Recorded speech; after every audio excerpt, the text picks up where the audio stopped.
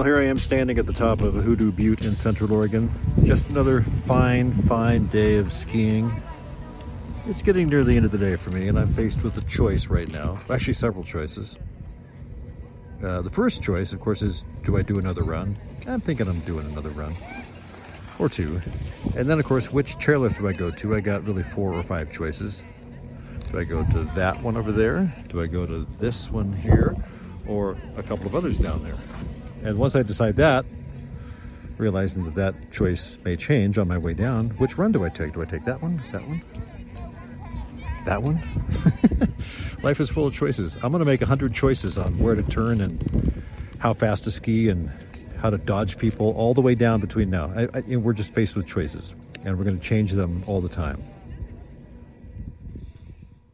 Hey, it's Tim Patterson. This is Trade Show Guy, Monday morning coffee. Thanks for joining me. I do appreciate your time. You're making a choice to spend with me here on this particular podcast / video blog. And I have a choice to make too, because it's kind of funny. I was about halfway through writing this episode when I listened to Seth Godin's latest podcast, Akimbo, and the title of the podcast was Modern Choice Theory, which is great, and it's a fun episode. And to hear Seth go off on modern choice, going back to the hunter-gatherers and how it's evolved to what it is now, is kind of interesting. And I thought, well, I was going to go a little different direction anyway, so I just kind of kept going that other direction. But anyway, I just wanted to acknowledge that I listened to Seth's podcast, Modern Choice Theory, before I finish this one. All right.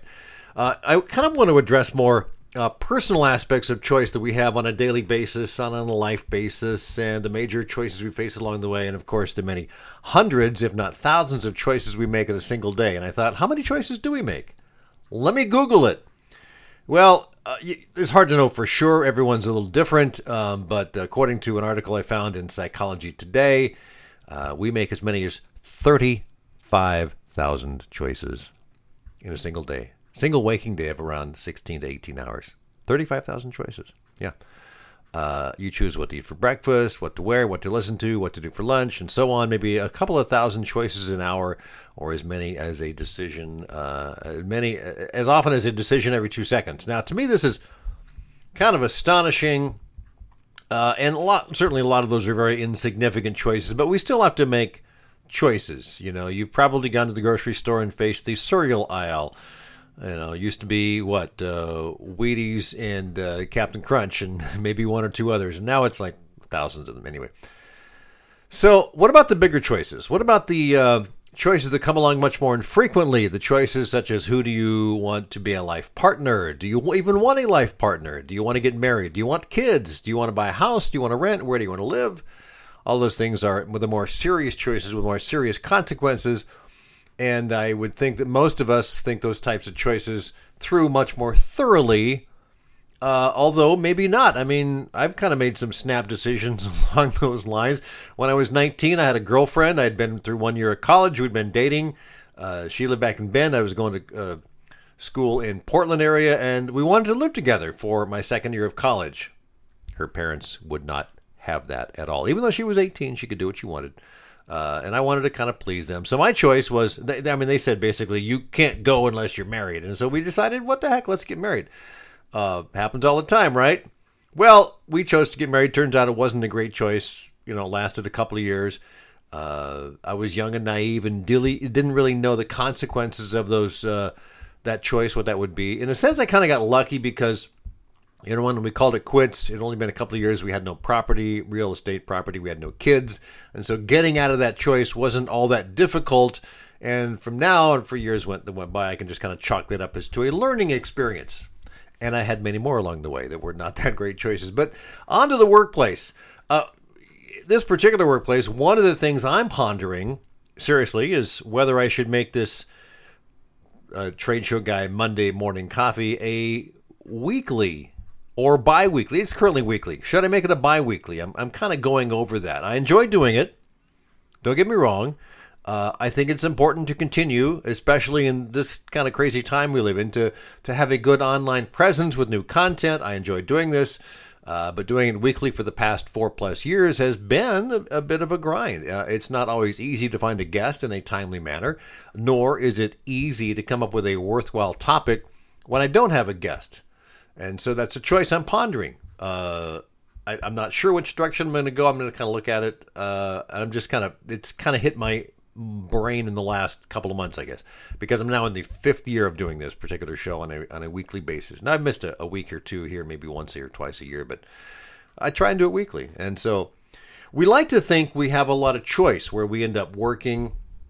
And I think early on in my career, in fact, when I was trying to get into radio and I was the age of 19, I needed to get something. I took the very first job that I could possibly get, and it was it was a full-time job, but it was only a 6-month commitment. They wouldn't commit to me beyond that. It worked out fine. I ended up staying there for a year and a half before I went to another radio station. But I think early on in our careers, we end up taking the first job offer we get because, we need something. There's a lot of pressure points on that. You need income, obviously. You need a place to live. You need to support yourself.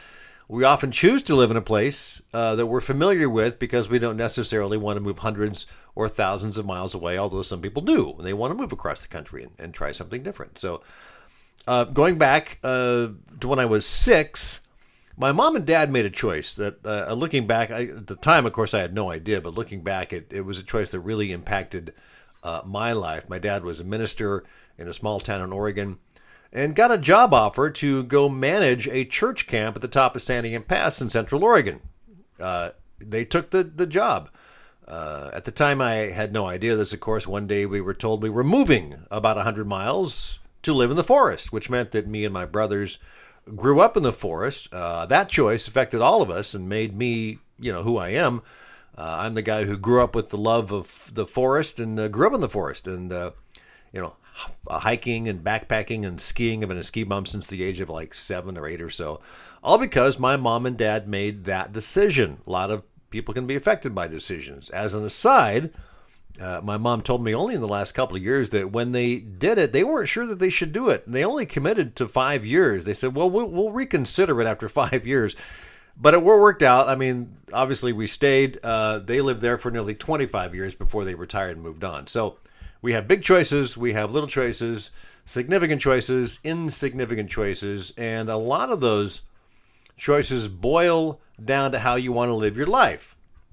And, a lot of this is lifestyle choices. I remember about 15 years ago, I made the decision to stay much more on top of my health and keep my body in as good a shape as I could. Now, not that I was in bad health, I was in pretty good shape, but I saw a lot of friends of mine, my same age that I went to high school with or college, and, they didn't really take care of themselves, and they were kind of sitting around a lot, sedentary, didn't do a lot of walking, didn't eat right, and I thought, I don't want to be like that.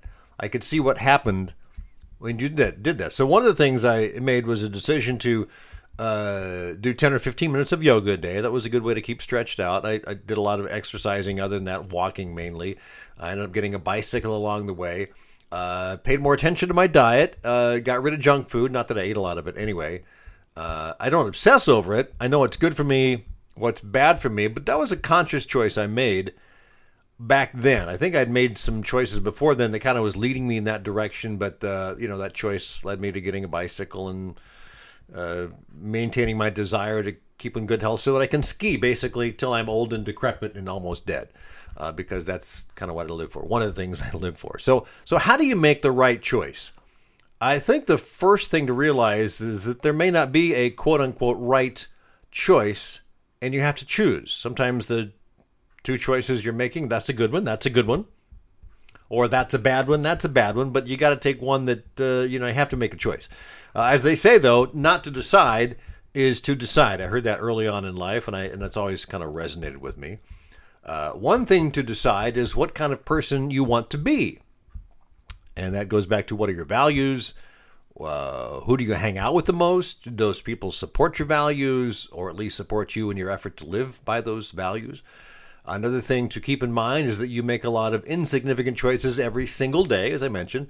If you spend too much time on the little stuff, the bigger stuff may be a little harder to manage. So learn to manage the big stuff. Things like, are you saving part of your paycheck every month? Are you taking care of the important relationships in your life? Are you paying attention to your health?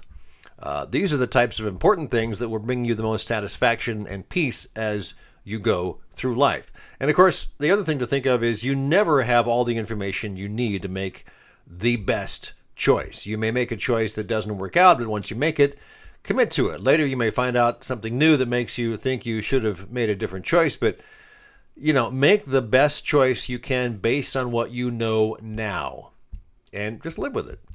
Also, learn by experience. Remember what worked in the past and what didn't. They say you don't get wisdom and experience until you make bad choices and learn from them.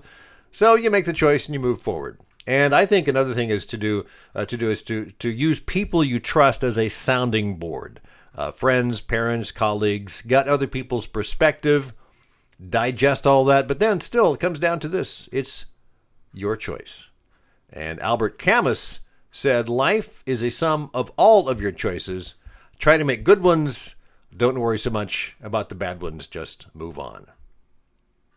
And just about to wrap up this week's Trade Show Guy Monday Morning Coffee, this week's One Good Thing. I actually had two people in the last 2 weeks ask me, three, said, what microphone do you use?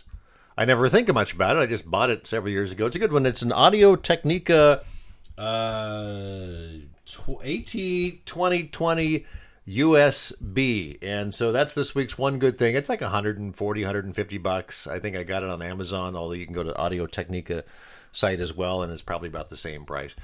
So that's this week's One Good Thing. Have yourself a great week. And yes, we will be here next week, one way or the other, on Trade Show Guy Monday Morning Coffee. Thanks for watching, and spread the word.